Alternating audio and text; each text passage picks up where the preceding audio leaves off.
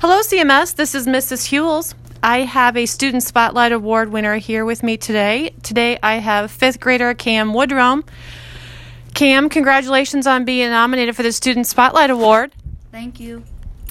Your teachers have nominated you for the Student Spotlight Award because you have been academically excellent. Listen to what your teachers have said about you. I'm quoting Mrs. Spivey, who wrote the 5th grade nominations. Cam was a very responsible remote learner, attending all meetings and turning in work on time. Since returning to school, he has continued being responsible. He participates, asks questions, and is helpful to others.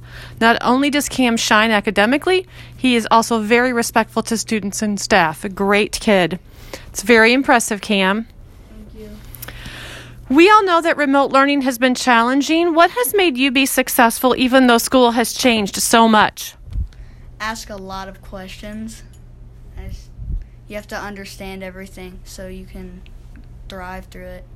Very good. Asking questions is a very big deal. And I love that you feel comfortable enough to do that. Remember, that's one of our C words, comfortable and challenging. Good job. What advice do you have for students who are struggling? Just study hard.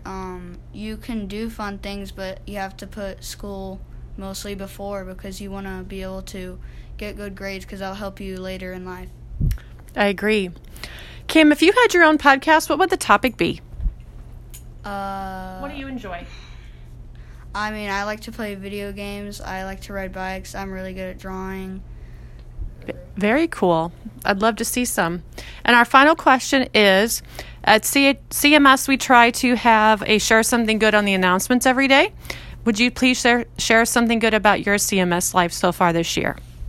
I've gotten really good grades all year so far. Very good. Well done, Cam. I know your teachers are impressed, and we're thankful that you have had such a good experience so far as being new to CMS. Thank you for your time, and congratulations. Thank you.